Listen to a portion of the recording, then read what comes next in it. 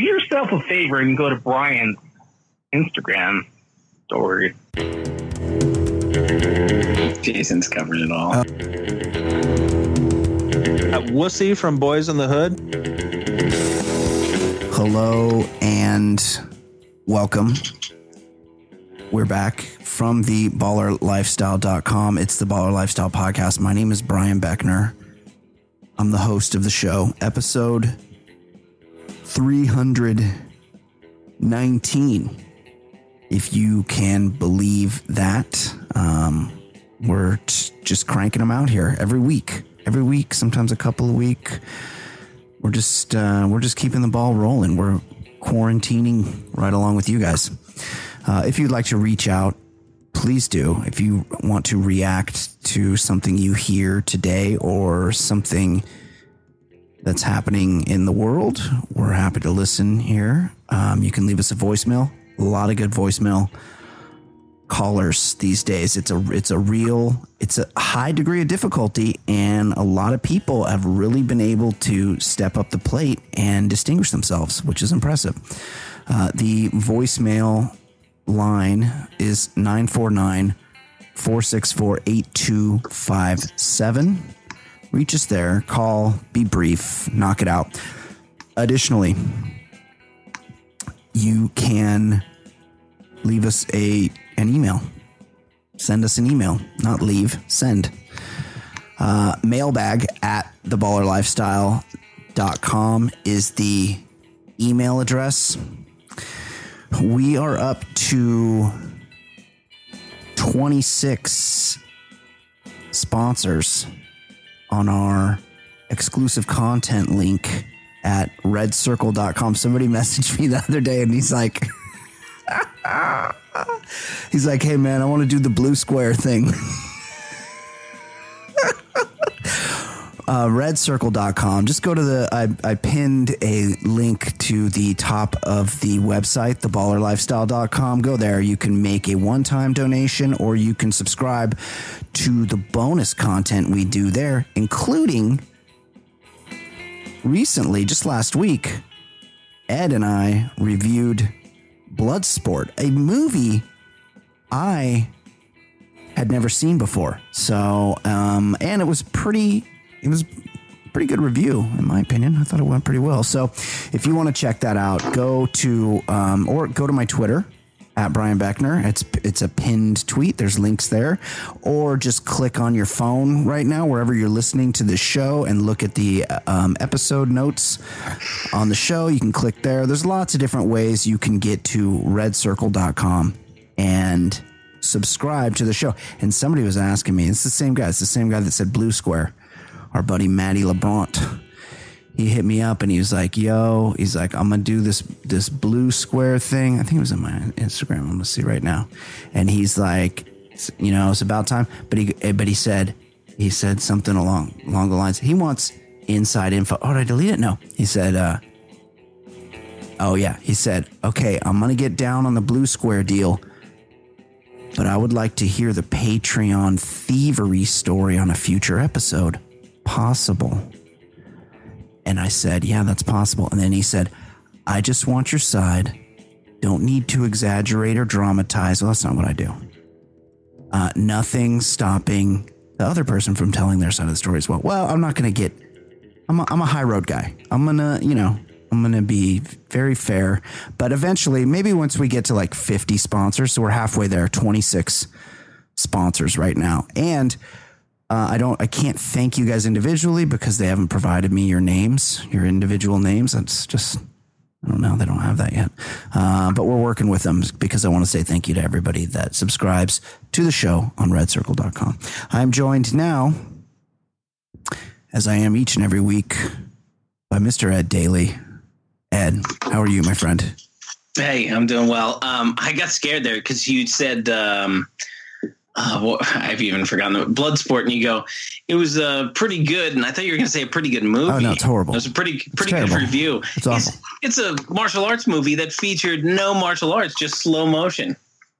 Yeah, and it was like toes grazing across people's chins, and they were supposed to be. But you would see like them throwing the punch, but then you'd see the slow motion of their shoulder as it's like going out. You didn't see any fighting. Well, there were a couple kicks, but they were very obviously like not connected. Oh, when the tall black guy walked into that one. Yeah.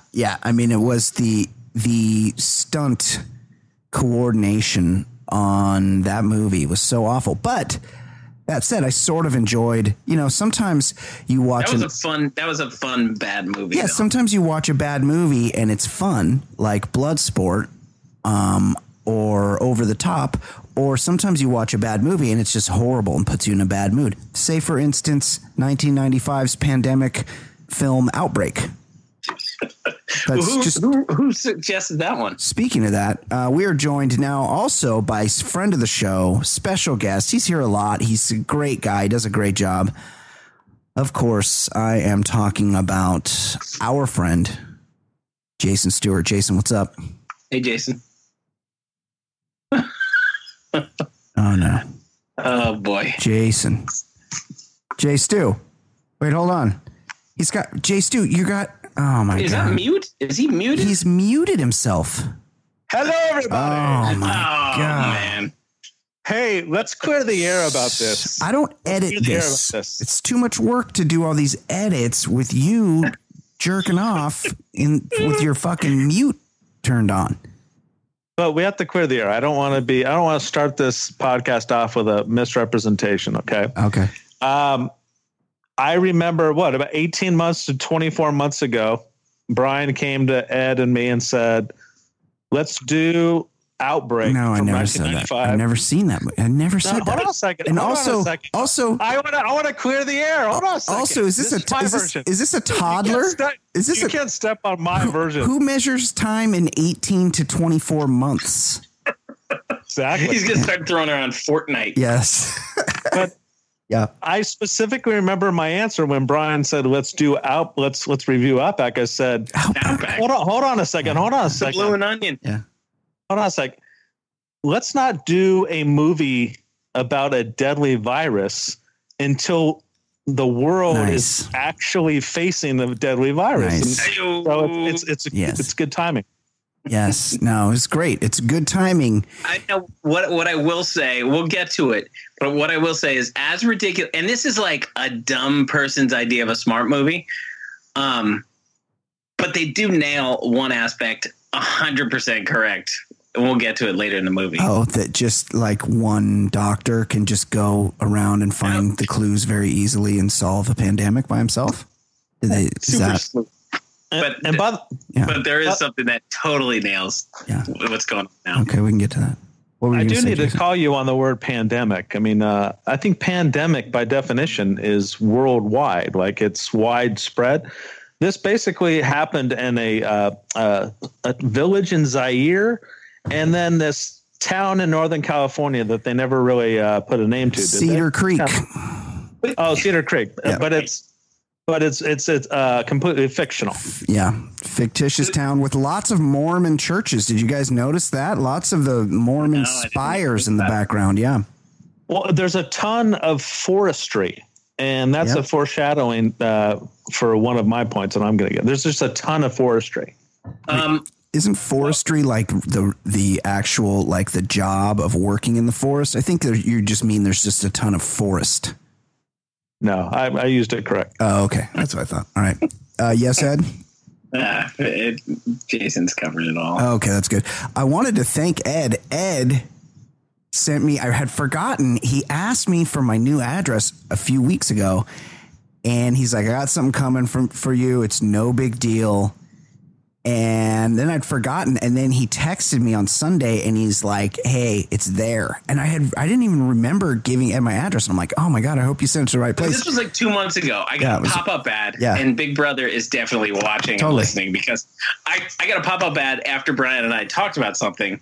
And so I just clicked, oh, sure, whatever, sent it. And then they're like, well, it's not being released until May.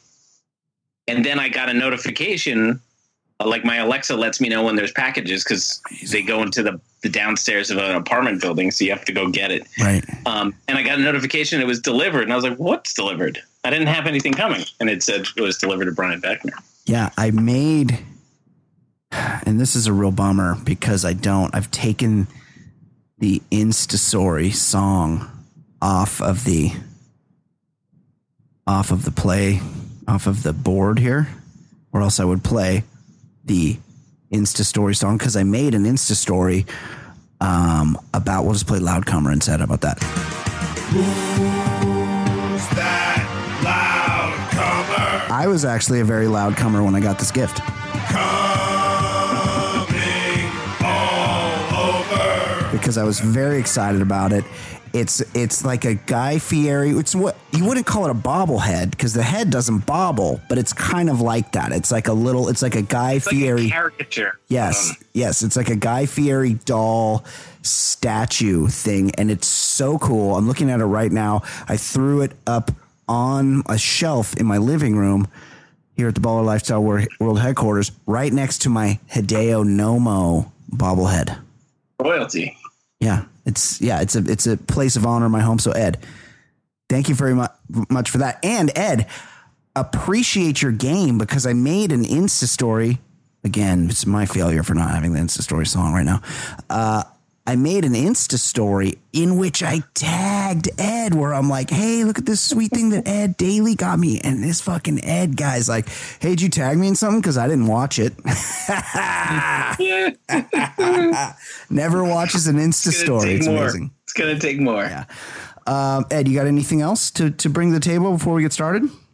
I will give you a kind of a recommendation if you're in the mood for like just violent mashing. Always. I watched that Liam Hemsworth Netflix movie. It was he was just mashing people. It's like now Netflix, when you log in, it tells you the top 10 things. Yep. And there's a movie called Extraction, and he's just killing 50 people.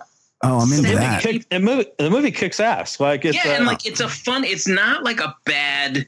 No, straight to video. It looks like a real action movie that you would it's a popcorn, like just mash them up kind of movie. I think it's like the producers of the Avengers, and it very much feels like a Captain America like action movie where he just kicks everybody's ass. Value. Oh, I'm gonna watch Extraction. It's called, right? Like he's just mashing people, and he's enormous.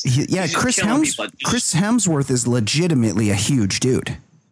I can't keep the Chris or Liam. Whatever. It's Chris. But yeah, dude is huge, and he's just shooting people in the face with a pistol from like 6 inches away from their face, kind of stuff. Yeah. It's like when there are fights where you're punching him, and then he gets the gun out and shoots him at point blank range. Yes. It's like that kind of stuff. Oh, I'm into that. I'm gonna watch it. And some of the stunts are like unbelievable because they have that filmmaking, like whatever the new technology, to where they make it look like it's just like a 20-minute long scene. Yeah. And he's just doing all these incredible stunts. I'm wondering how much of that was him. Yes. How much of the CGI? It's pretty good. It looks good. Okay. Don't tell me. I've already forgotten the name. And here's my 2 guesses. Enraptured. You got one letter. And Enchantment. Extraction. That's it. Extraction. Vanilla extract. Right. Extract. It's like when you get a tooth pulled. The premise is he's pulling a kidnapped kid.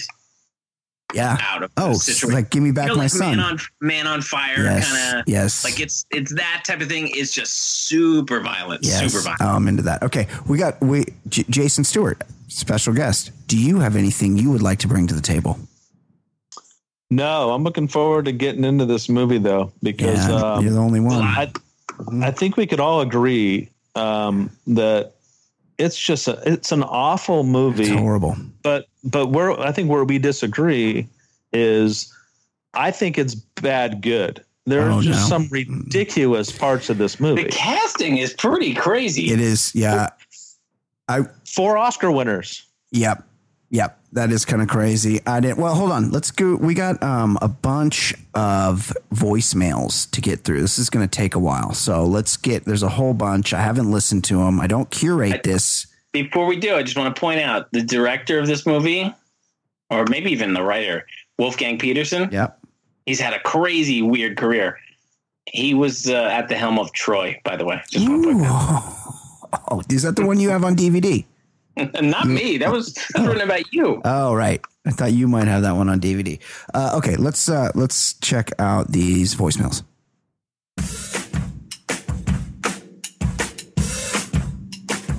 He's so easy to hate. Your time he likes to waste. His calls are far from great. His calls are far from great. He's such a stupid fuck.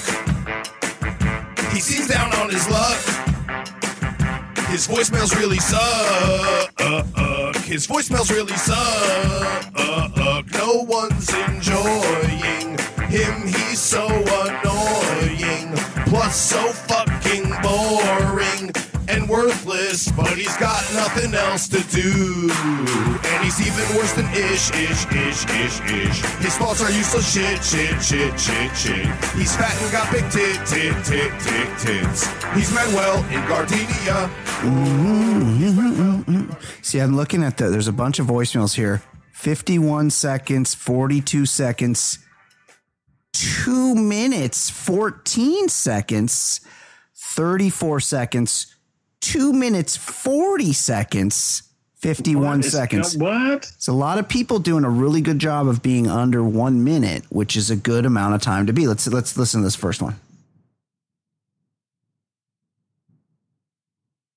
Oh, hold on. In Houston. Hey, I just want to let you guys know. It's Drew in Houston. This guy's a good guy.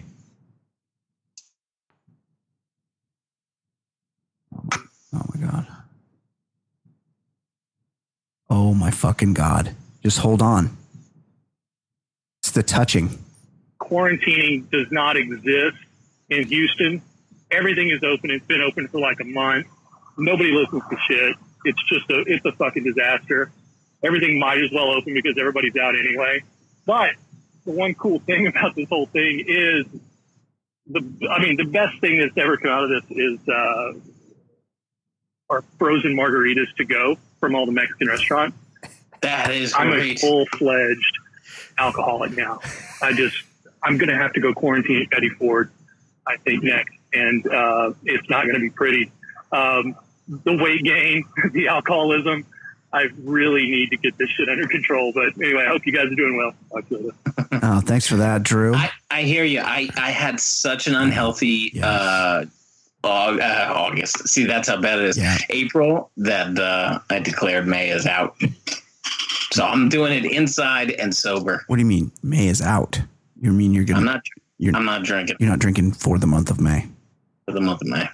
Now, was it a change in the law that restaurants could serve liquor to go? Is that for the that must be it, because I don't know of any restaurants in Hoboken that did that, and now they all do. Yeah, it's never been a thing. You just couldn't take a big gulp of vodka soda out of a restaurant, right? Yeah, no. And I haven't done that. I have been getting a lot of takeout pizza. I ordered a pizza the other day, and I did that thing where I tried to play the pizza places against each other, because one was taking so long to deliver, but they were both stacked for over an hour delivery.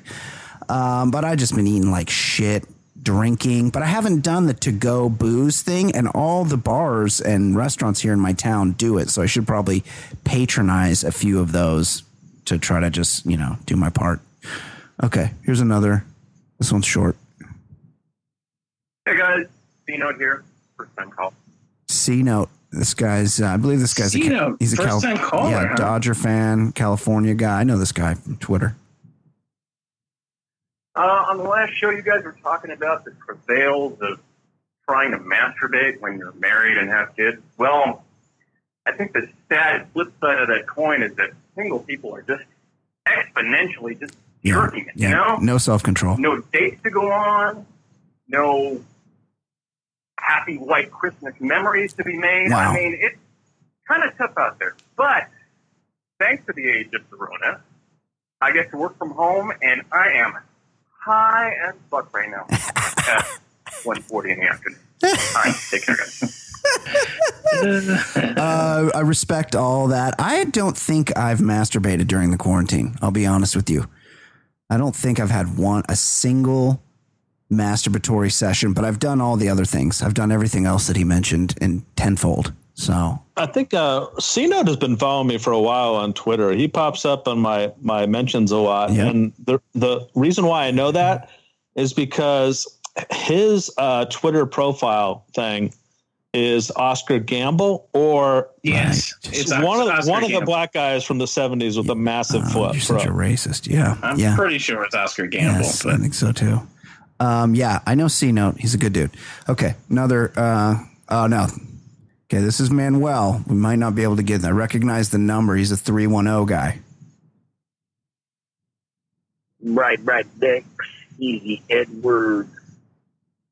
Mayday on the front line, May 1st, 2020. Just calling, hoping the whole big baller lifestyle community is doing well. Just wanted to pose a simple question, man. Has anybody went through a more surreal month than April of 2020 with this pandemic, coronavirus, COVID-19 thing going on? Crazy, right? Amidst some of the lowlights I've seen are bums literally just like screaming. Yeah, we call those homeless. We call them homeless. Bums? Yeah, we don't call them bums. What the fuck year is it? I know. For their heads for no reason, chastising people like feet away from cops. The cops not doing anything. Rampant speeding. Cops got a hard job. Like literally speeding again, right? He's still mad about the speeding.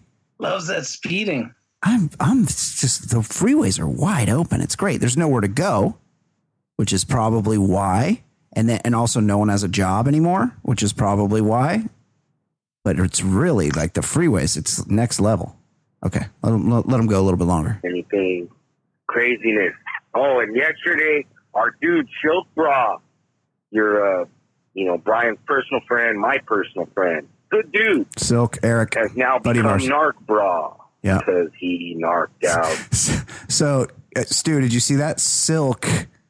No. He tweeted there were some people that had like set up a volleyball net in. Oh, how did I see that? Yeah, in HB, I probably responded to it, and Silk like tweeted at the HBPD or something, and they're like, I saw that. Yeah, I'm like, Narc Bra, and they're like, we're on it, don't worry, we're taking care of it. And Silk took some heat for that, but Silk, I respect it. Yeah, me too. Silk was also down there doing some citizen journalism during the big national news, the HB protest, people wanting to end the quarantine. They want to kill grandma while they still got a chance. Okay, another email here, or voicemail. Let's just get through these.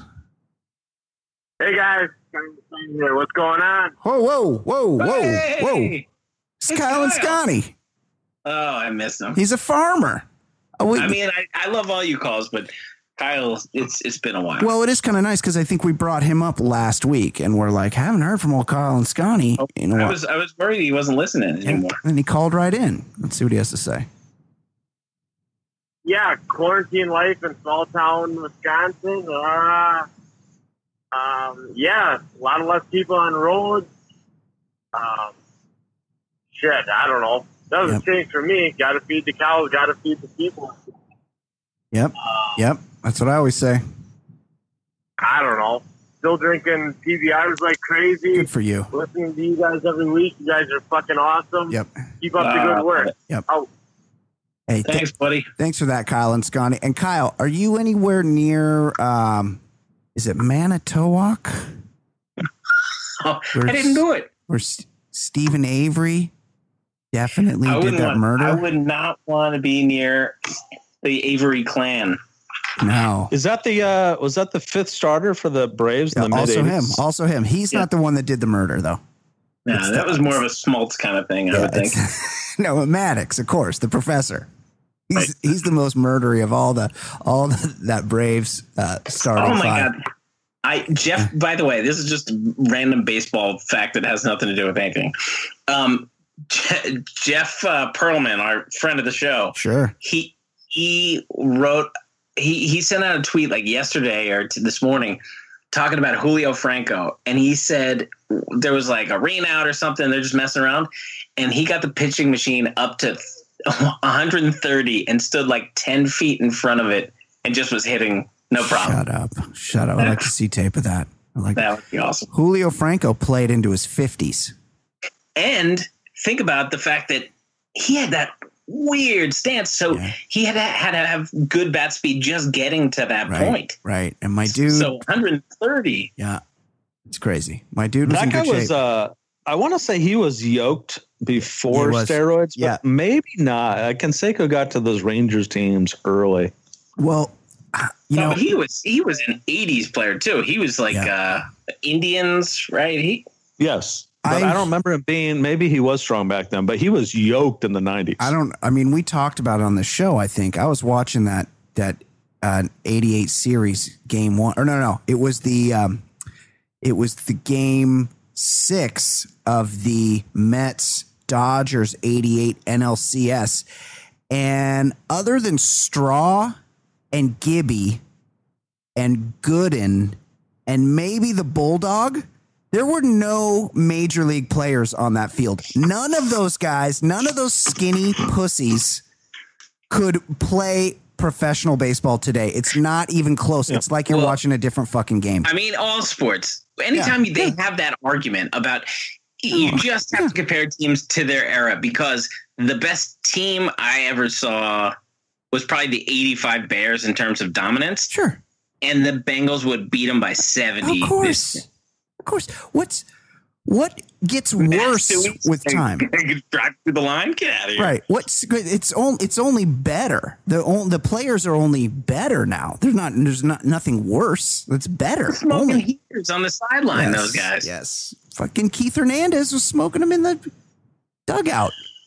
Okay. Couple more. Oh, I think this is our buddy Telly Two Putt. Good guy. Okay. Buddy of ours. Good guy. Good boy. Do yourself a favor and go to Brian's Instagram story about him and fucking, he's calling everybody kooks on the beach. It's pretty amazing. Yeah. But it's Telly Tupa, and I'm pretty drunk, and I'm gonna good for you. Try and clear up anything about OnlyFans that I joined. Oh, let's recap this.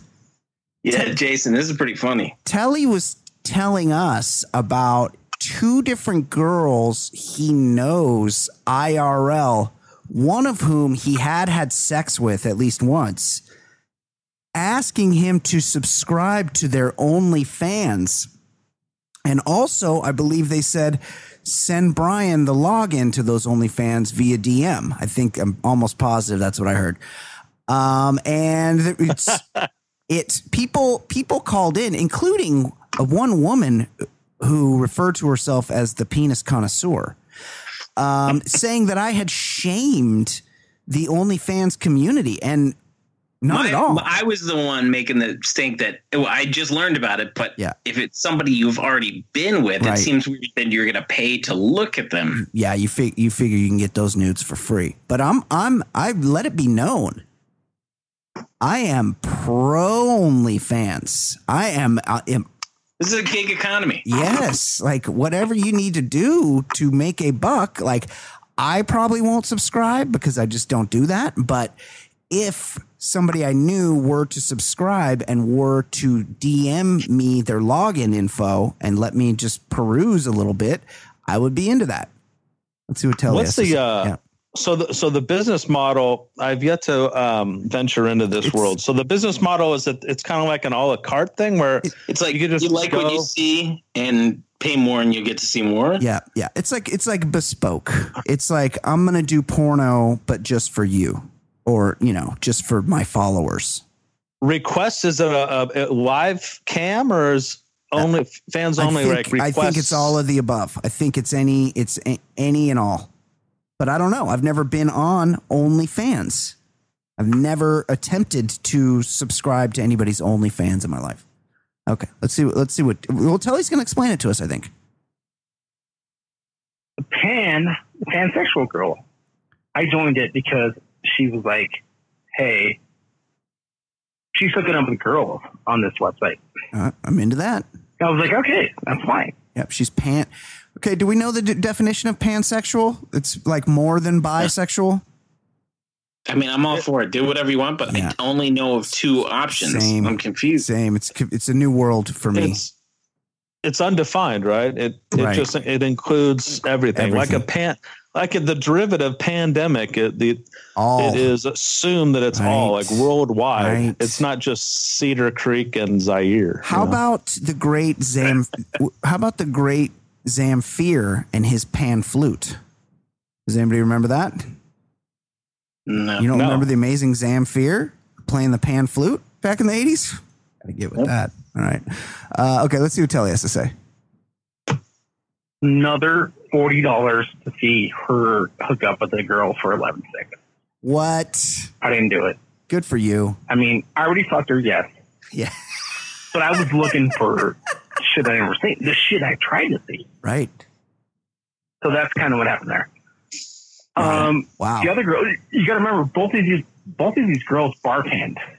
Yes. So one of them worked at my course where I play at all the time. Right. So when I say my course is my home municipal course. I got to be honest. Do not care about any of the shit that Telly's saying right now. Like we know he's a golfer. I don't need the logistics, your course. I don't need the specifics of why you call it your course, but I'm going to let you go because I'm into this OnlyFans stuff. I belong to 2 country clubs, but I don't play there very often. Oh my God. I belong to one that's in Colorado Springs. Telly too rich. What's this guy's flexing all his golf course memberships. We get it. You got money. Nice. You're single. So I don't play that at all. Maybe one time a year. So that's to clear that up. Oh, who cares? But both of them are bartenders. Okay, I'm into this part. Great girls, great women. Yeah. Beautiful. And I want to see the pan chick hook up with the chick. That's why. Yep. Me too. The one I already saw. That's why I wanted to see that. Yeah. The other one, I don't know. I mean, I never saw no fucking on any page. Right. I saw a little bit more than you would see on Instagram. Oh, that's weak. You know, a titty here or there, maybe, lip here or there. Whoa. Nothing. And I was like, I don't know, this sucks. And I tipped one of the girls, she's one of my good friends. Sure. Oh my God. I think we got, I accidentally closed it. Hold on. I'm going to try to fast forward to where I was. I tipped one of the girls, she's one of my good friends. And she was like, hey, I'm bartending through this time. Can you join my OnlyFans? And then can you tip me? And I'm like, yes, I will tip you. And I'm like, hey, send me a video. Now, hold on. She's bartending. And hear me out, guys. She's bartending. He could just tip her right there. I assume OnlyFans takes a little cut. They take a little haircut off the top. They got to get theirs. It's like Patreon. They get a piece. So the fact that she's saying to Telly in person at the bar where she works, hey, I'm, doing my best here. Can you throw me a few bucks? Or maybe she's saying, she's furloughed probably from the bar is the deal. So she's like, sign up for my OnlyFans so I can get some money. Because I was going to say he could just give her money right there, but I'm neglecting to realize that bars are closed, right? That's my mistake. Okay. And it went by the wayside. So I never saw it, but I don't know. I mean, they're good people and they're trying to make an honest living. I appreciate that. I'm pro OnlyFans. And he just stops talking like a guy in a movie. He didn't say goodbye or anything. No goodbye. Wow, unbelievable. Okay, one more, and then we're going to get to this movie. I know it's a lot of voicemails this week, but I like catching up with everybody. I like that people called in. I want to give everybody their chance to be heard. Hey, what's up, guys? This is Luke from Fort Collins, Colorado. Okay, Luke's got some fucking pipes on him. Okay, he does. Colorado State. No, Fort Collins. What? Is that Air Force or is Colorado State? One of them is there. Yeah, Colorado State. I think Colorado State. Air Force is in Colorado Springs. Springs, right. Right. It looks like he. Podcast. What? Fort Collins is nice. I went to a nice brewery there made out of an old school. Oh yeah, it's cool. His profile pic is Moby, or is that him, the guy with the guitar? You see Luke in Fort Collins on Twitter? No, you've looked him up?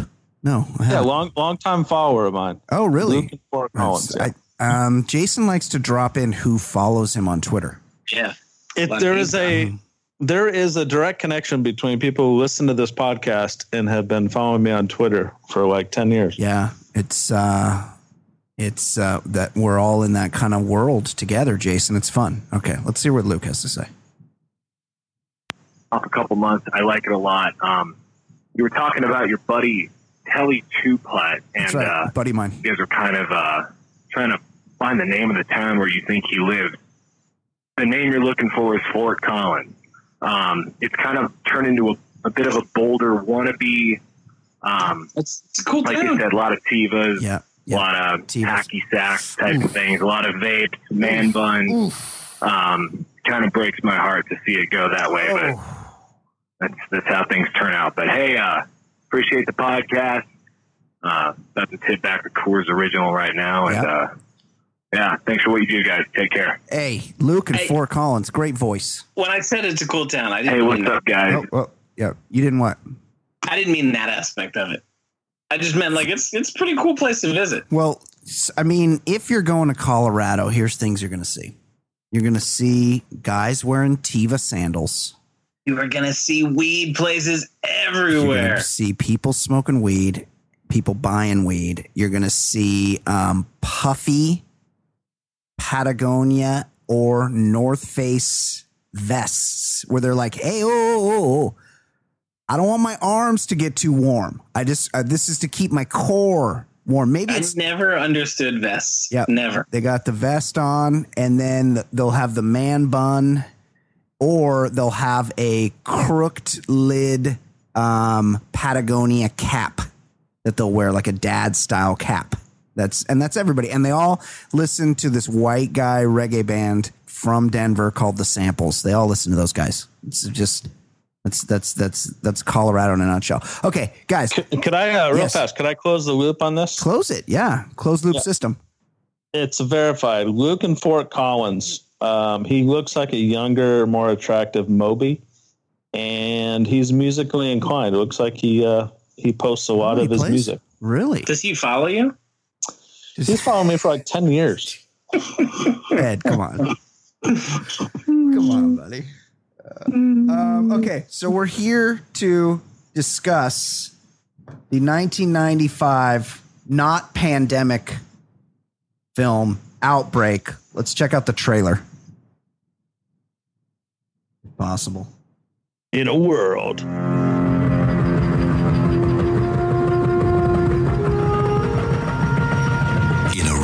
African jungle, a small monkey is captured. Bound for a pet store in America, the animal carries a deadly virus. Now,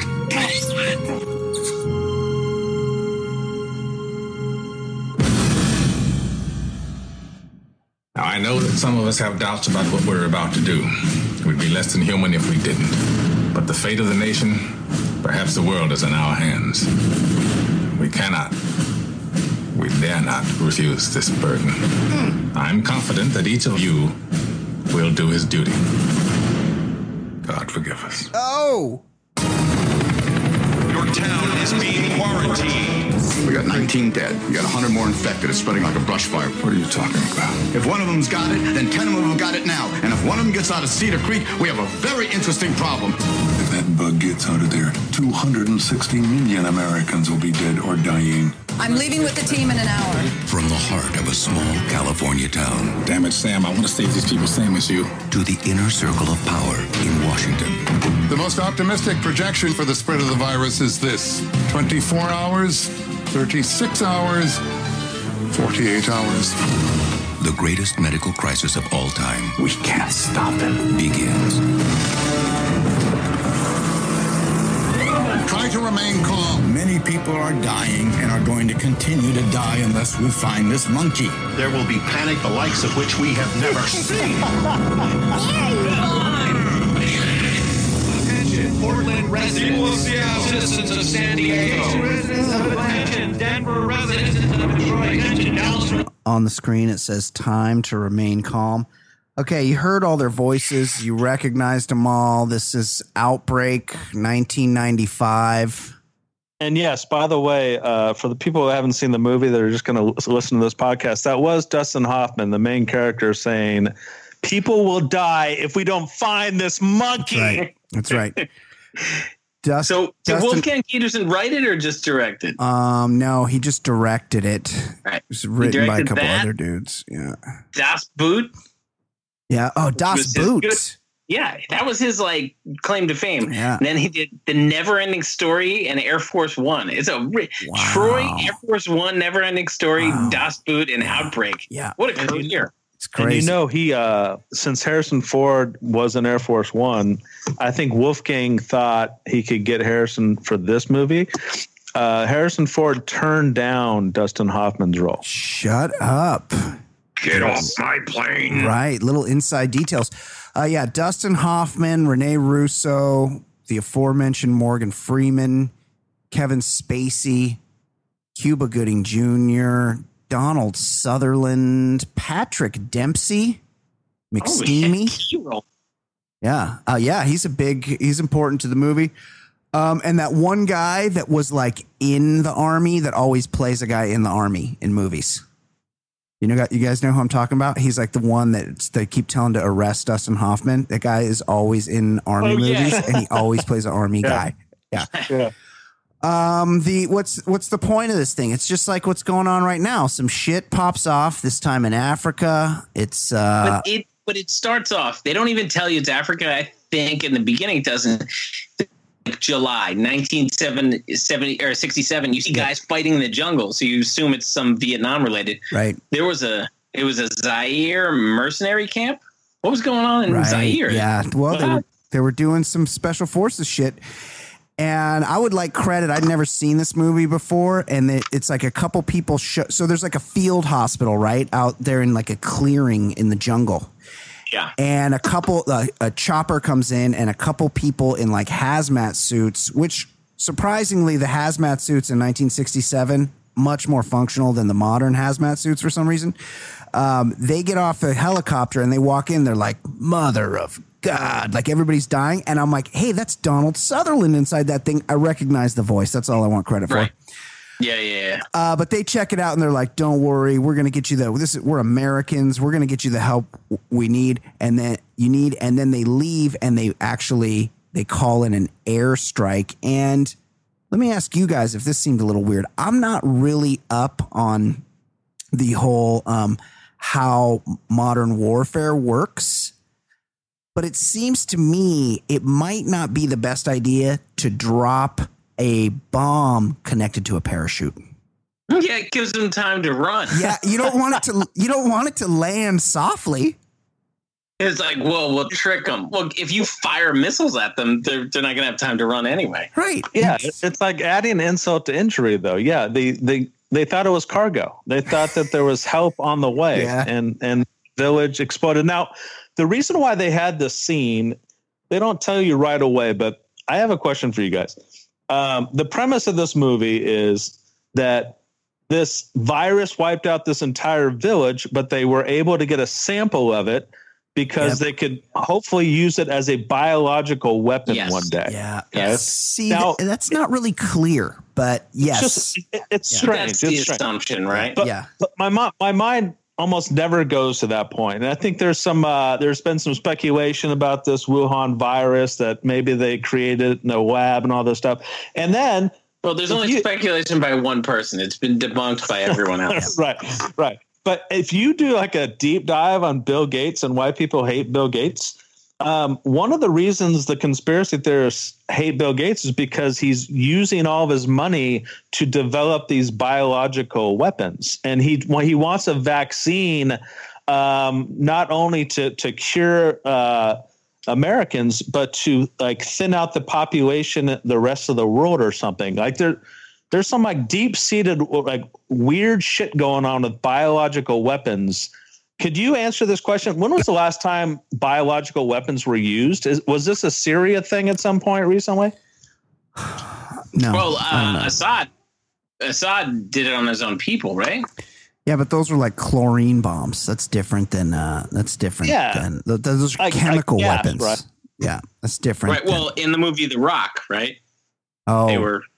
Yes. Right. Done I don't remember. movie? No, we should do that one though. It would be much better if somebody had suggested that this week. We could have done it this week, but instead somebody suggested Outbreak, which is a dog shit movie. Then they go to their come back. It's and the dead patients. They really do.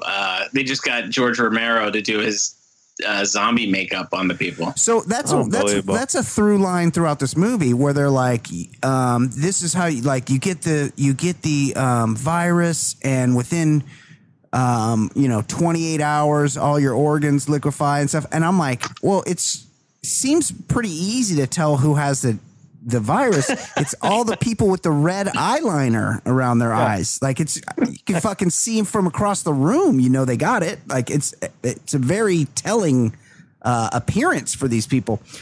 They go, then it flashes to modern times, and they're at like some federal building, which I happen to recognize as the Chet A. Holyfield Ziggurat building here, just as the crow flies, about maybe 8 miles away from where I'm sitting in Laguna Niguel, California. Little something to know, in case you want some little inner details. And there's like a lab. There's like a biohazard lab, right? And that's where Kevin Spacey's working with they gave him the hairpiece that makes it look like he's going bald. Why the color? It was a weird color too. Yeah. He wanted us to know? Yeah, it was weird. To me, it's like so Spacey and Hoffman work for the Army. They're the government version of the infectious disease. Yep. I guess they're the people that would work with Fauci nowadays or whatever. Sure. And then there's the CDC. Right. They're two different things, right? Yes. Then we get to the point that Hoffman used to be married to Renee Russo, and we'll get to that later. But I will say this about Spacey. Of all the performances in this movie, I think Spacey does the best. I think he's a typical Kevin Spacey character, just kind of a smart ass. But I think he handles himself pretty well. I think all the other guys a good actor, fish out of water. I think. I would say Kevin Spacey's been really good in a lot of movies.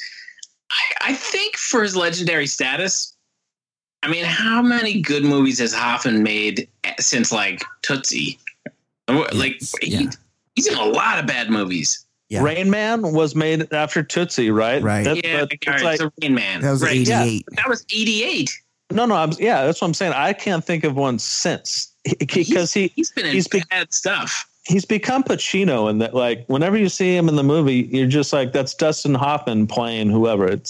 That's Al Pacino playing Hoffa. Like it's hard to get beyond that. So I don't know if that's it or if he just has had horrible choices. Wasn't he Ishtar? He chose Ishtar, right? Yeah. Him and Warren Beatty. Hold on. I'm going to tell you what he's been in recently. Not a lot. He's got to be 80 years old or close to it. He's like 5'1", right? He's little. Yeah, he's really small. Yeah. He was in Meet the Fockers. Okay, there you go. I Heart Huckabees. That's kind of good. Finding Neverland. Moonlight Mile. The Messenger, the story of Joan of Arc. Wag the Dog. Wag the Dog, I think, was okay. Sleepers, that was pretty good. But that was right after Outbreak. Yeah, he hasn't done a lot. Well, none of these were good. None of those movies you listed were good because of Dustin Hoffman. Yeah. Right. It was ensemble cast. Characters in them. Yeah, he's a good actor, though. I mean, I'm not going to take anything away from Dustin Hoffman's legend status. He was. He and Renee Russo are married. They're getting divorced. They don't really get into the details of why they're breaking up. But like he like meets her on the day she's moving out of their home or something, right? Yeah. Like when you first see them, and it's kind of friendly, but she's just moving out. She gives him all the pictures though, and that hurts. But who wants a picture of their ex? Nobody. And the whole fact that we already know that he's a infectious disease doctor. What's he doing with Renee Russo? Well, she's also an infectious disease doctor. But you don't buy this couple from the get-go. And I don't know about you guys, but whenever I see that Renee Russo was casted in any of these movies, late 80s, 90s, I always think to myself, which 4 A-list actresses passed on this movie before they're like, all right, let's get Renee Russo? See, I disagree. Yes. I think she was one of the people, one of the actresses from like Major League to Thomas Crown Affair. Yep. She had like a good arc, 12-year run. She did. I think she got a lot of people's roles. You seem to think she was bad. I don't think she was a bad actress in a lot of these movies. In the Line of Fire, she's not bad. She's fine. I think she's okay. I think she's a model. She was a model, right? And she became an actress after being a model. She's just okay. And then the whole love story part of this, it's like a movie about a disease that kills a lot of people. They try to throw in a lot of gratuitous action to keep people interested. And this love story just falls flat from the beginning. Like, you don't give a shit about this love story from the first second on. Yeah, but what about when he sees the picture that she gave away of them with the villagers? Yeah. Like the black and white shot. It's like, here's 1990. What year is it? 96, 93. What year is this movie? 95. 95 Photoshop, where it clearly is 2 actors doing something else, and they just tape them to a picture of black children. They weren't that good at it. But Dustin Hoffman, the reason he's there is he's been called out to a hot zone. There's a level 4 something or other going on, and he needs Renee Russo to watch the dogs, which is kind of like reductive. You know, you could get a kennel. She's also a fucking scientist. She's about to move to Atlanta to work at the CDC. Like, I don't really feel like she should be a dog sitter, but. Well, what about that? What about the timeline thing right away? The dialogue. It was, okay, I'll watch the dogs, but when are you going to be back? And he says Thursday night or Friday. Yeah. He's supposed to be going to a hot spot where God knows what is happening and how long the outbreak's going to be. Like, how do you put a clock on that? That's a good point. I'll just stay there until noon on Thursday. I got to fly out. That's a good point. That's right. And she knows the industry. Right. She knows what he could be facing. Yeah. I want to point out, so everybody's coming together. When he leaves and he gets into his army uniform, there is a Me Too convention. You got Dustin Hoffman, Cuba Gooding, Kevin Spacey, and Morgan Freeman all in the same belly of the plane. Wow. That's great. Well, it's a different time. And then they're real worried that Cuba Gooding Jr. First of all, they like name off his stats, and they're like Johns Hopkins, West Point, combat, like they name off like all this amazing shit that he's done, and they're like, yeah, but you've never been to a viral. They really hammered this home. Yeah, and so then because they're worried he's going to freak out, and then of course he does freak out, which is kind of bullshit.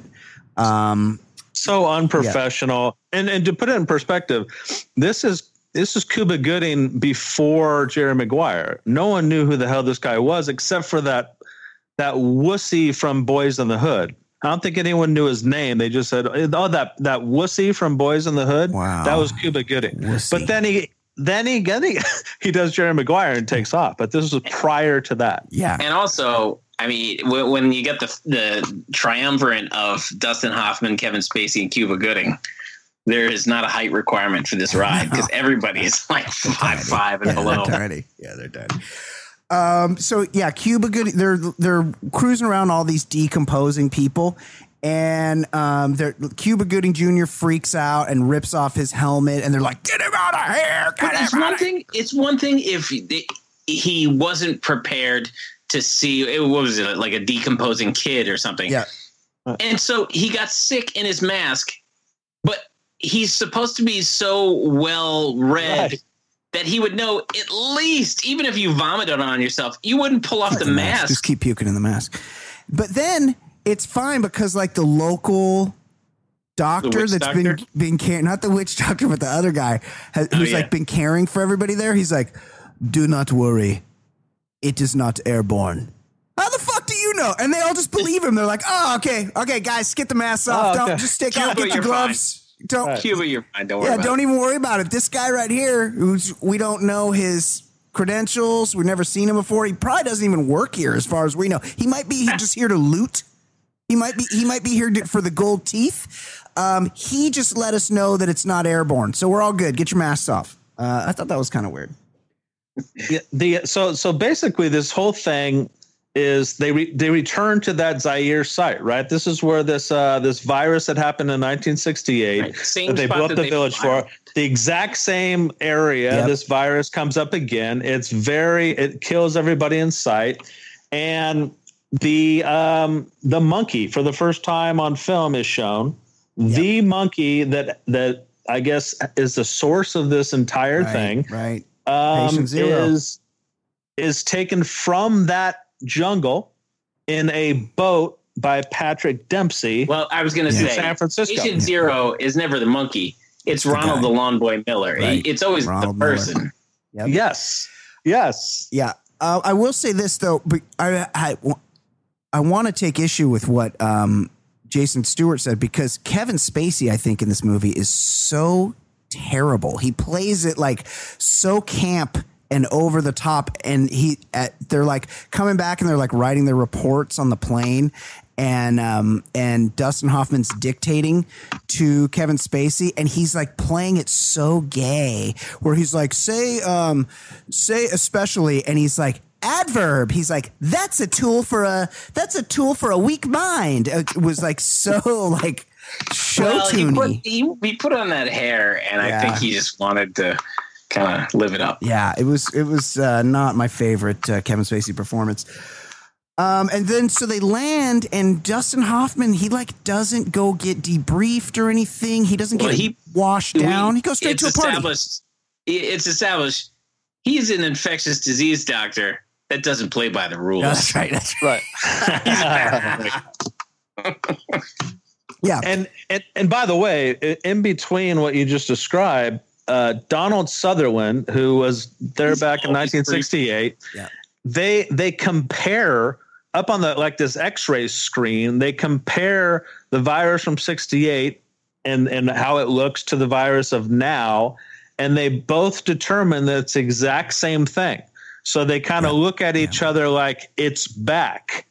And then you start to figure out that they kept the virus for biological weapon purposes. Right. Oh, did we figure that out? Because that wasn't clear to me. But also, I was so annoyed that I couldn't pay that close of attention.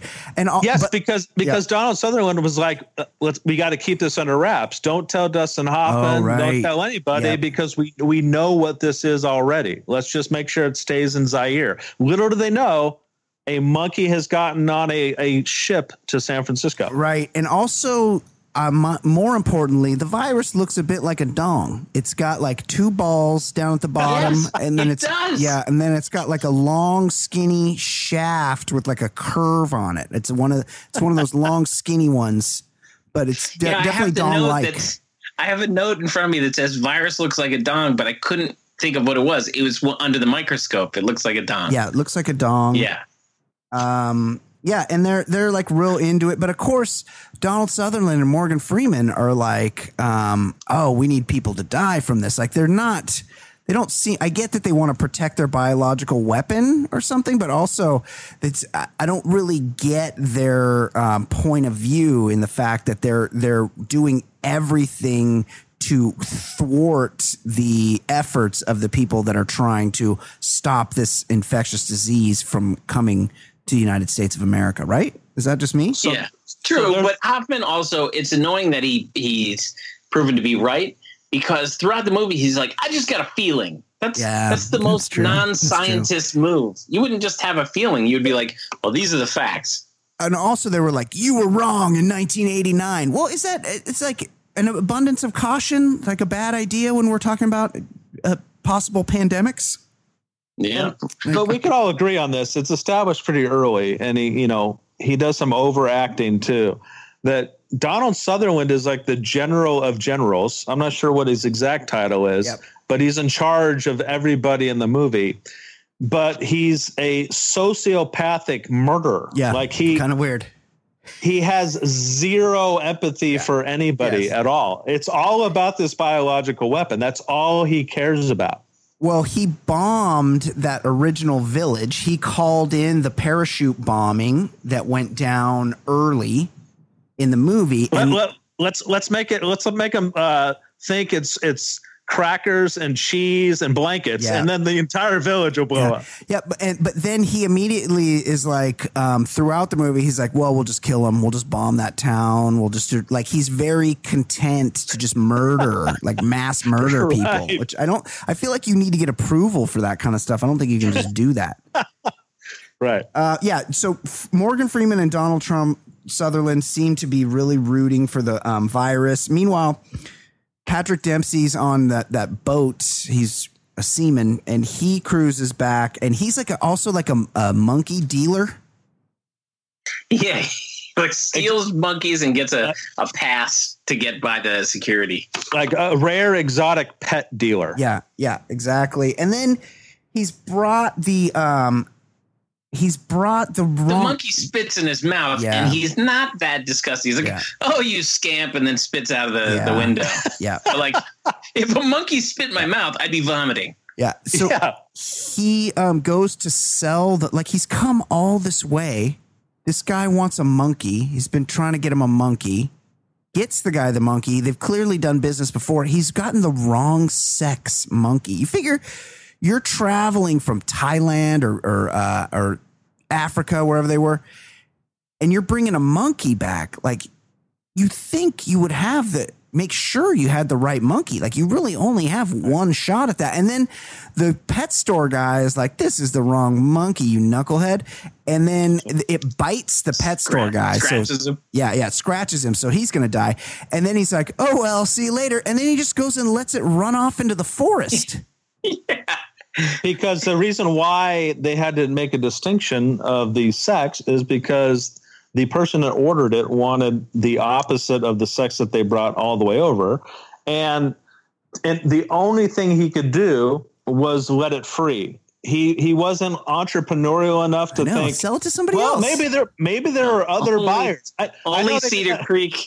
Right. Only the Cedar Creek fins and feathers knows what to do with this thing. I know, like in 95, there was no Craigslist, right? I know this is pre-Craigslist time, but I'm sure you could go to another exotic pet store and squeeze off that. Or who were the big rappers at the time?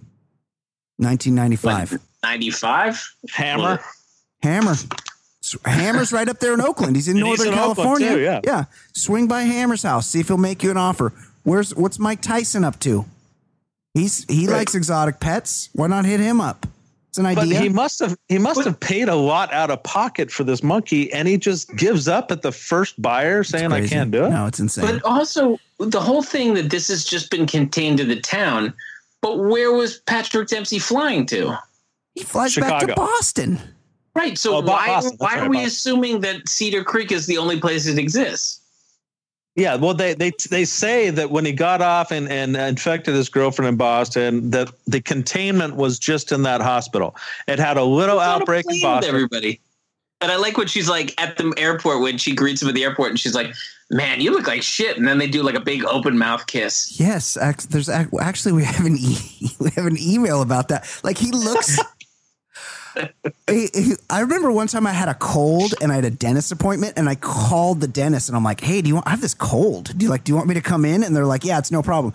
Imagine getting off a plane in the condition that Patrick Dempsey is in and just fucking face tonguing your chick. That was great. And then they cut back over to the pet shop, and the guy is like, oh, I'm not feeling so well. Let me lean against all of these fish tanks. He takes out the fish. All the tropical fish. Dean, no longer in Omaha, wrote us an email, and he said, number one, McDreamy looks and feels like death, but mouth fucks his girlfriend with his tongue in the airport. Yes. I mean, he passes out like maybe 5 seconds after the mouth kiss. Yes. And 2, he says maybe make those hazmat suits out of something other than grocery bags. Again, like the hazmat suit technology could have been a lot better. They seemed very easy to pierce, considering you really don't want that to get on you. You might want to make them out of some better materials. One of the big parts of the movie is that Kevin Spacey gets it caught on something. I'm thinking the maker of the suit should have thought maybe we should make a suit that it's not easily, if you get caught on something, that it'll just rip out and kill the person inside of it. Yes. Where was the location of the guy who was like messing with the blood work? Okay, and he just sprayed it all over the room.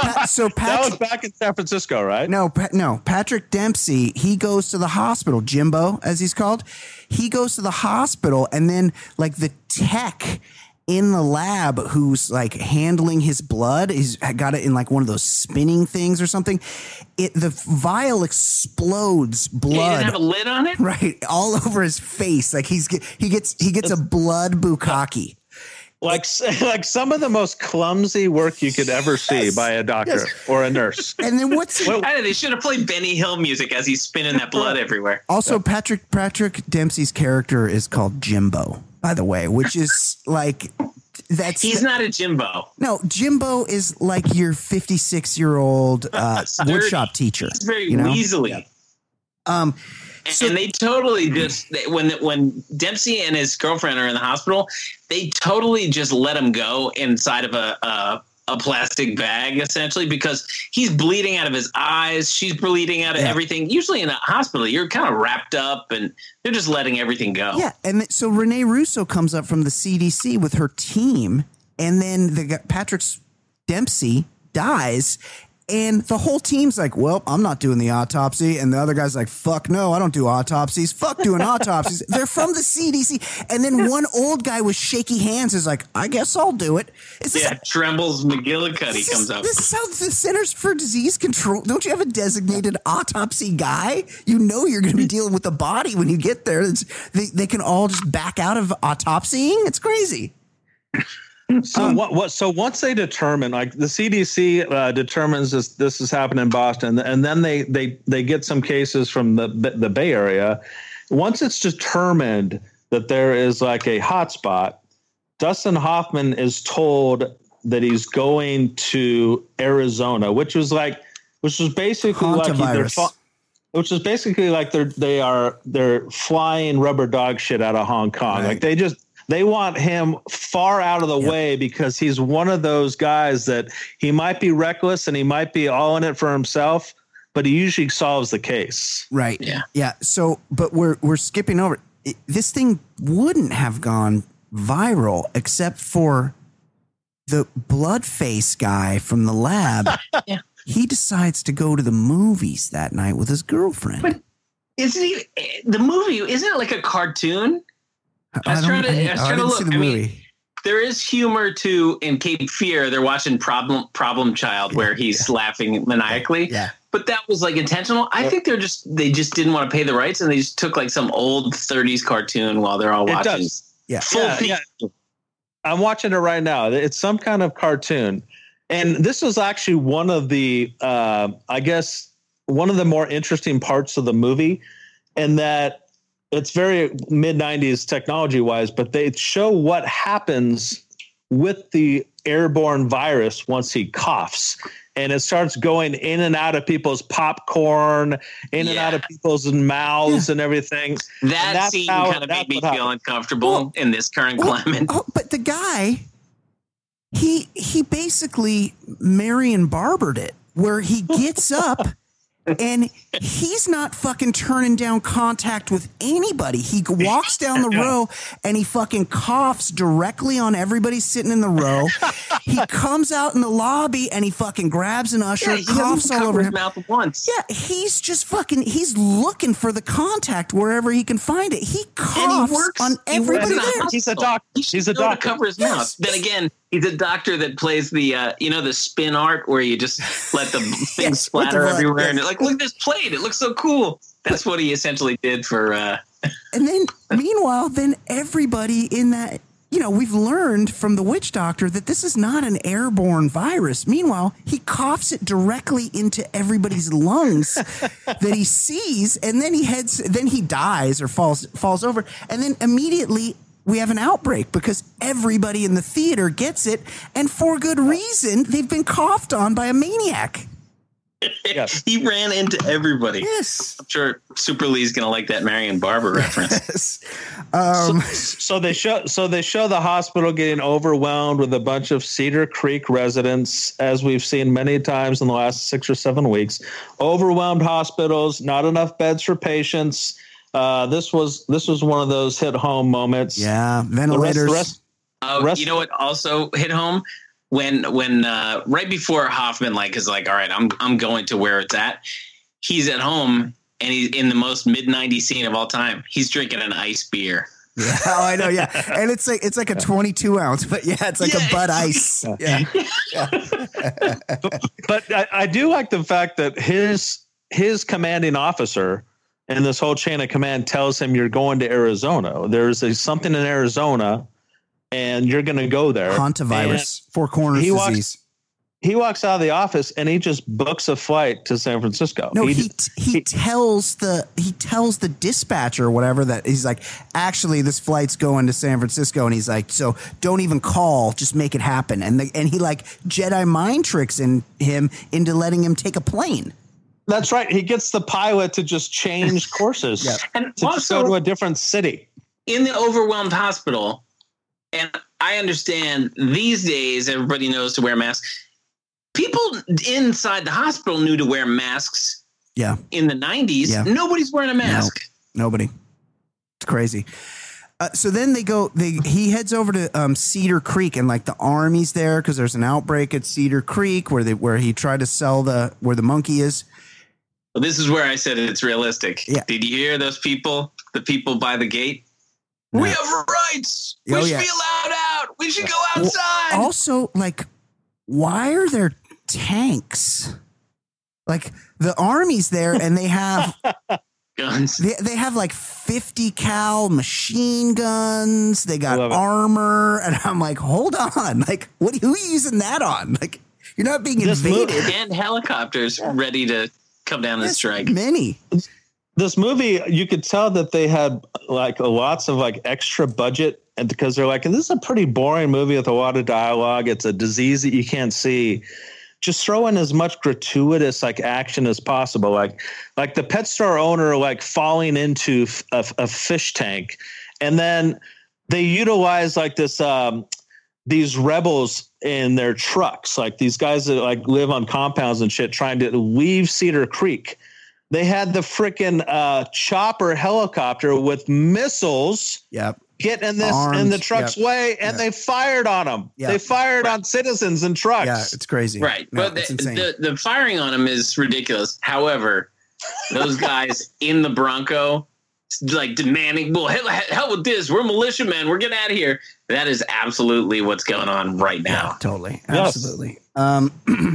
So what else happens? They're beating the shit out of the citizens. All right, but it's determined at this point. Morgan Freeman and Donald Sutherland basically tell you what's going on here. They have the vaccine from the original disease back in '68, but because it's a biological weapon, they are not going to give it to this town of Cedar Creek. And this is when Donald Sutherland hatches this plan. Easier to wipe out an entire city than to give out this biological weapon. Right. The E1101 or something. They have the antidote that they can use, but they choose not to because they would just rather bomb American citizens.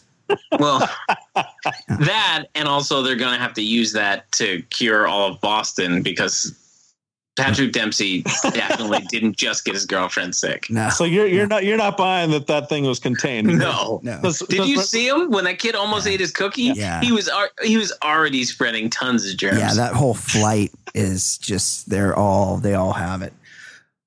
So the monkeys on the loose, right? And What else? This is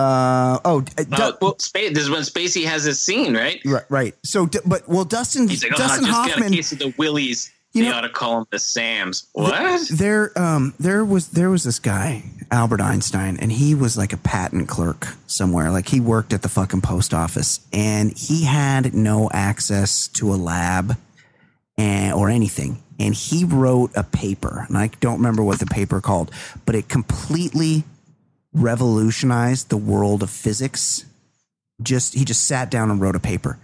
What Einstein did was much less impressive than what Dustin Hoffman does in this movie by himself, because he's not really doing any studying or learning. He's just going on hunches, and every single one of his hunches is exactly correct. So he's like, I got this thing figured out. It's a monkey. And you're like, wait, how do you know that? He's like, I just know. Don't worry. I got it.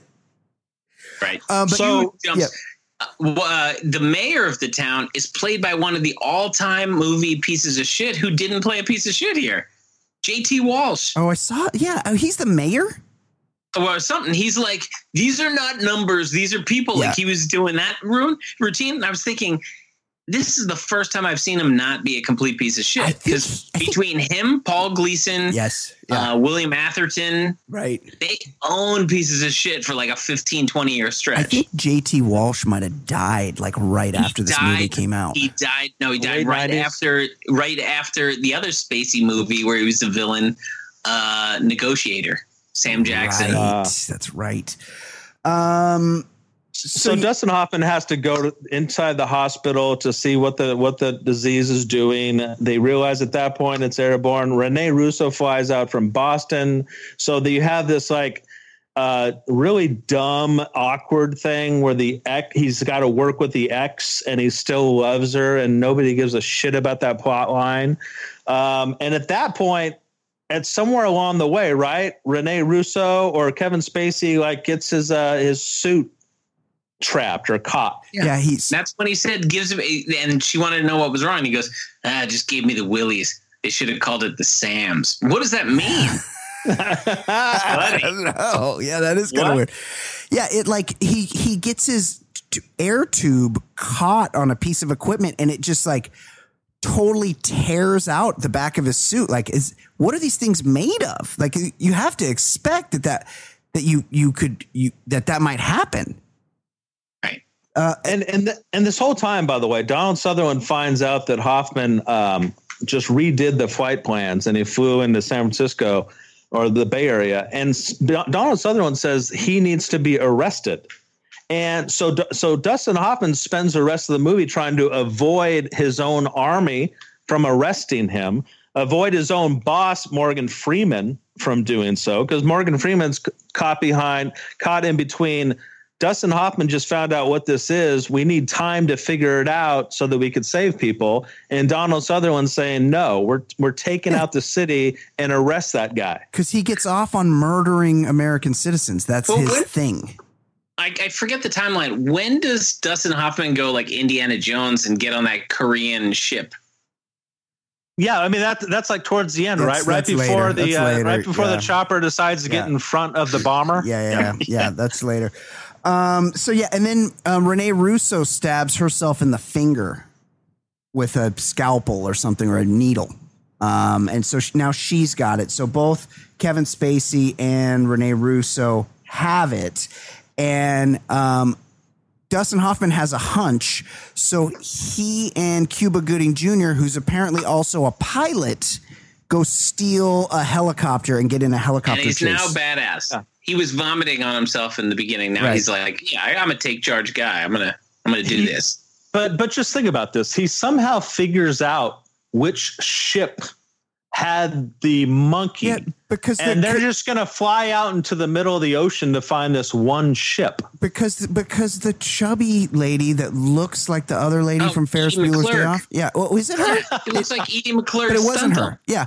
She's like. And she implies that she's fucking the Coast Guard. She goes, I'm fucking a guy in the Coast Guard. He can tell you where the ship is. And then they just cruise out there in the fog in the middle of the ocean and just pull up on a freighter. And then 60-year-old Dustin Hoffman's ass dives out the side of a fucking helicopter onto a ship. And the Korean ship has like 30 extras from the movie Gung Ho on it. Yeah, they're all there. And all the guys. By the way, they make this big ordeal about how he's supposed to get on the ship, and he ends up jumping into a lifeboat because I guess that's softer. Yeah.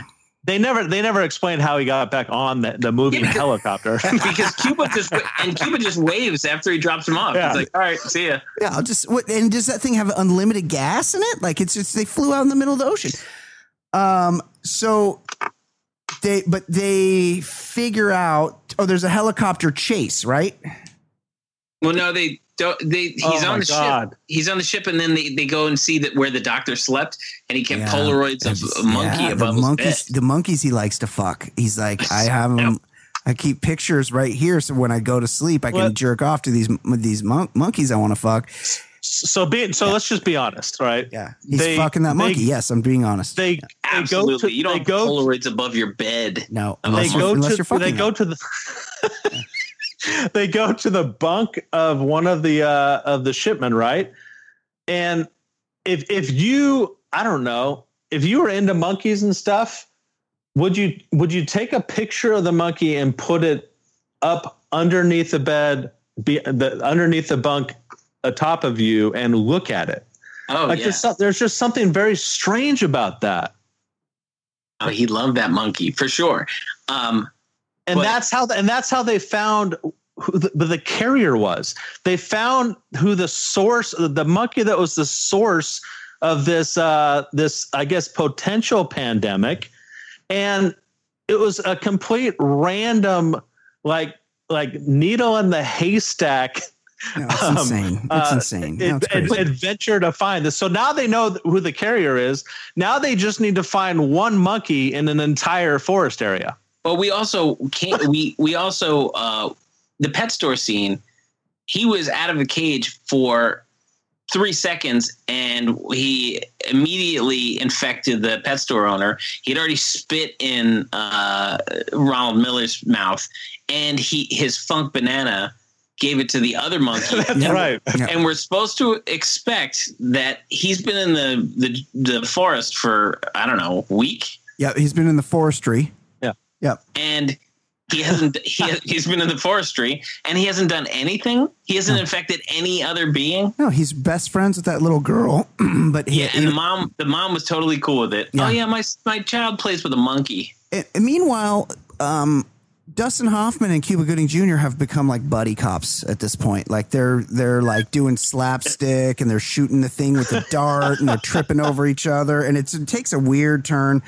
But can we talk about the scene where they take the Polaroid and they just intrude into a news station in Cedar Creek as they're on the air? So you have two people in hazmat suits or military garb or whatever they were wearing, storming into a live studio while news anchors are on the air. Yes.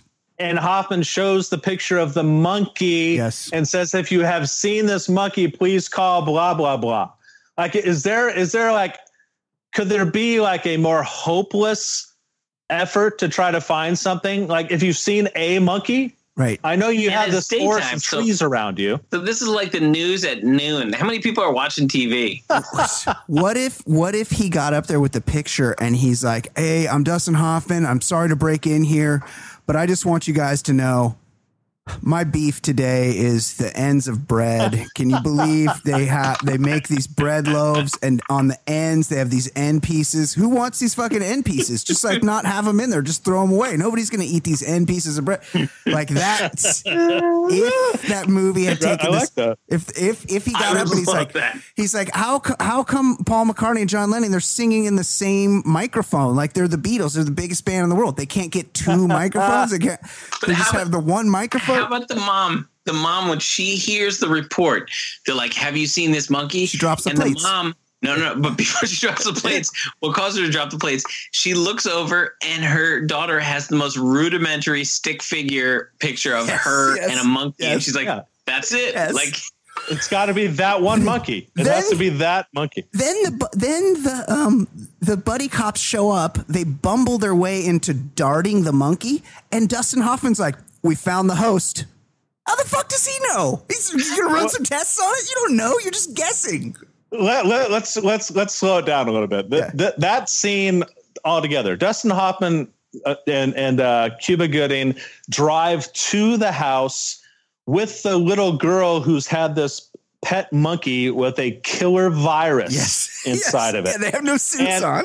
And hey, Mom, do you mind if we use your child as bait? Right, but it's not like they had the monkey in a cage. They just knew that if she went outside, this one monkey in an entire forest was going to come to see her. They gave her some food, and they basically compelled the parents, like, a lot of people are going to die. I mean, step up here and put your 6-year-old out there to hold out food for a monkey that is the most contagious thing ever. Yeah, right. So that we can try to shoot a dart at this monkey, not hitting your daughter, hit this monkey before it bites your daughter. Yeah. That was the plan. And when the daughter's like, well, promise me you won't hurt the monkey. And he's like, oh, no, we won't. You know that monkey was cut into 800 pieces. Of course. It's too dangerous. But they are flying in the helicopter, and they're like, oh, the little guy's sleeping pretty well back there. And they have it like wrapped up in a little blanket, like just thrown behind the seat. Like, is that the what if it did come back to wake up from the darting and just bit you on the fucking neck? Yeah. Then they get in an insane helicopter chase. It's just beyond words. It lasted about 5 minutes longer than it should have. And it was about 5.5 minutes. They throw him off that little girl is going to get murdered by a mountain lion eventually because the mom just keeps letting her just go into the woods. Like, no big deal. Yeah. And then Dustin Hoffman's like, hey, I noticed there were some missiles on this helicopter. And Cuba Gooding Jr. is like, yeah, sure are. And he's like, why don't you just shoot a couple into those trees? So he shoots Tomahawk missiles. A, he starts a forest fire for sure. Right. 2, what if somebody's out there camping? What if somebody's got their little tent pitch? They've taken. There's the a way Boy they Scout treated that little girl. When you're making an omelet, you got to break a few eggs. They don't care about human life. Then they get into a game of chicken. So Donald Sutherland's scrambled a bomber, which looked to me like a C-17, which is a cargo plane, not a bomber. It had no fucking bombing characteristics. You would probably scramble an A-10 Warthog or even a fucking fighter jet to drop the bomb. You wouldn't use a cargo plane to do that job. Military dork. Military arms dork. It's a C-17. Hey, by the way, before a parachute bomb can go at any. That's true. Remember, they're not firing missiles. Right. They did drop a parachute bomb, so somebody could have pushed it out the back, I guess. Before you describe the climactic scene of the movie, which is basically the end, I think you need to kind of catch everybody up here. In the meantime, like Donald Sutherland has gotten the go-ahead from the cabinet to go ahead and blow up this city. There's a timer on when the city is going to get blown up. Everybody who is relevant and on our side is going to get out of town, and we're just going to keep these people in there to blow it up. Now, Rene Russo's at some point, they're trying to figure out what's going on with the monkey and the vaccine and everything. She pricks herself with a needle. Oh, yeah, that already happened. The most clumsy set of doctors you've ever seen in a movie. Yeah. Where you have her pricking herself through her glove. No, she's been dying. And also, I mentioned this 10 minutes ago. She's been dying, and she's continuing to... She's hanging out with Spacey now. She's infecting everybody in the hospital. She's not told anybody that she's dying of the disease. And you can clearly see she is because she's got the red eyeliner like everybody else. She looks like a zombie. Yes, it's insane. But alas, the day is saved. The Dustin Hoffman in the chicken game with the C-17 is able to call the pilots and be like, look, you guys got to do the right thing here. I can save these people. I have a hunch. My hunches have been right before. And they fucking go out and they just drop the bomb into the San Francisco Bay. And they're like, oh, sorry, Donald Sutherland, we missed. Morgan Freeman, even though the entire movie gives the indication that he's going to side with Donald Sutherland because Donald Sutherland is his commanding officer. Right. He gives Dustin Hoffman a clue as they are in the chopper saying something along the lines of, we all know by code whatever that if something is in front of a bomber, it cannot complete its mission. No, which I don't understand that one. That's the rules. Like, why not? Why can't they just go around within their way and bomb the city? Fly above it. It's just like a bomber can fly a lot higher than a helicopter. Yeah. Just go over it. Shouldn't be a problem.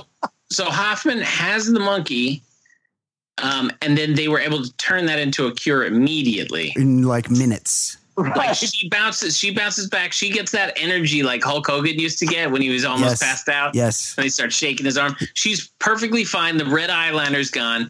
But Hoffman takes an unnecessary risk before they even give it to him. Takes off the helmet. Takes off his mask. Yes. Yeah. You don't know if it's going to work. Yes. It's crazy. Well, but he's telling you he's in love. Right. He's like, we're in love again. If she's going to die, he's going to die. Yeah, it was one of those things. But from his perspective, I get it because he's never pulling anything of that caliber. Yeah, that's a good. And of course, somehow Hoffman finds out along the way that I keep calling it a vaccine. What is it? Antidote, whatever it is. Yes. That the government's been sitting on this. Yeah. That they had it and they chose to blow up the village or town instead of use this stuff. They determined that there was two different viruses, the old one and the new one. And they could have used the virus that they already had or whatever.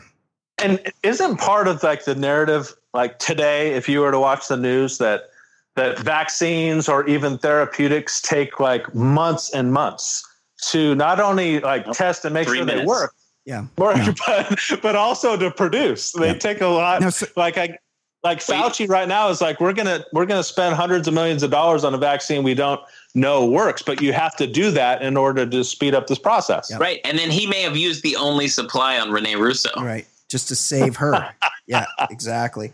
Well, so luckily Rotten Tomatoes agrees with us because this movie has a 59 on Rotten Tomatoes, which is way too high, but still rotten. 56 with the audience. How much money did this piece of shit make? Let's see here. I bet it did well. It's not okay, because the star power. Whoa. I bet it did well. Whoa. I remember it being a big hit. Trivia, Harrison Ford, we already knew. Mel Gibson. He was probably doing Ransom around that time. He seems like the kind that would be interested in experimenting on human beings. And Sylvester Stallone. That would have been a different movie. Oh, it would have been way better. Were offered the leading role of Colonel Sam Daniels. They all turned it down. That's when Dustin Hoffman got it.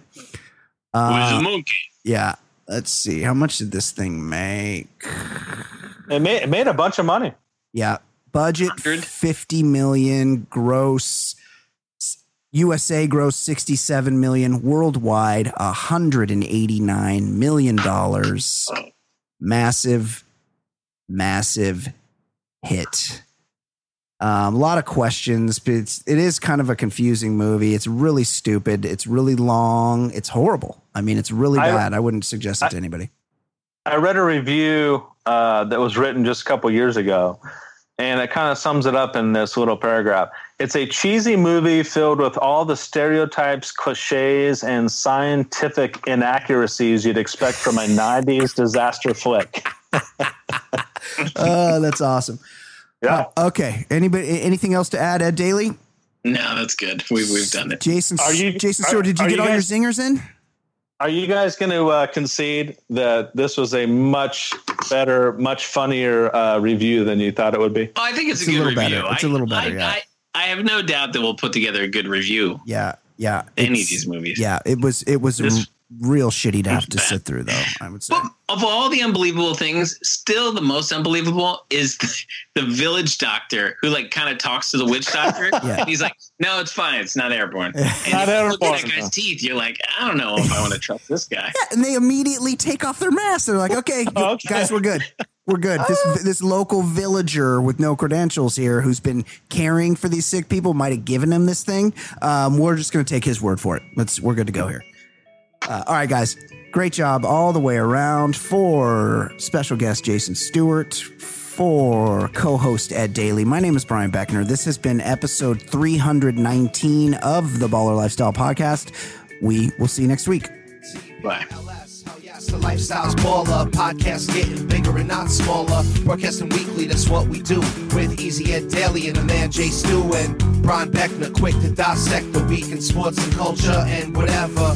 Plus, you know there's Kate with a C, but she's known as Fancy Pop to you and me. Talking loud comers, conundrums, my brothers. We're reviewing some movies and shows and the others. Top podcast, man, no one is above us. 5-star, even the haters will love us. And we're not trying to talk politics a lot. We'd much rather talk about dicks a lot. Shit's so hot, man, you know the shit's on top. Top podcast, man, it really hits the spot. Listen up, you players and shot callers. TBLS, the Lifestyles Baller. And you know the show is so flawless. TBLS, the Lifestyles Baller. Listen up, you players and shot callers. TBLS, the Lifestyles Baller. And you know the show is for all us. TBLS, the Lifestyles Baller.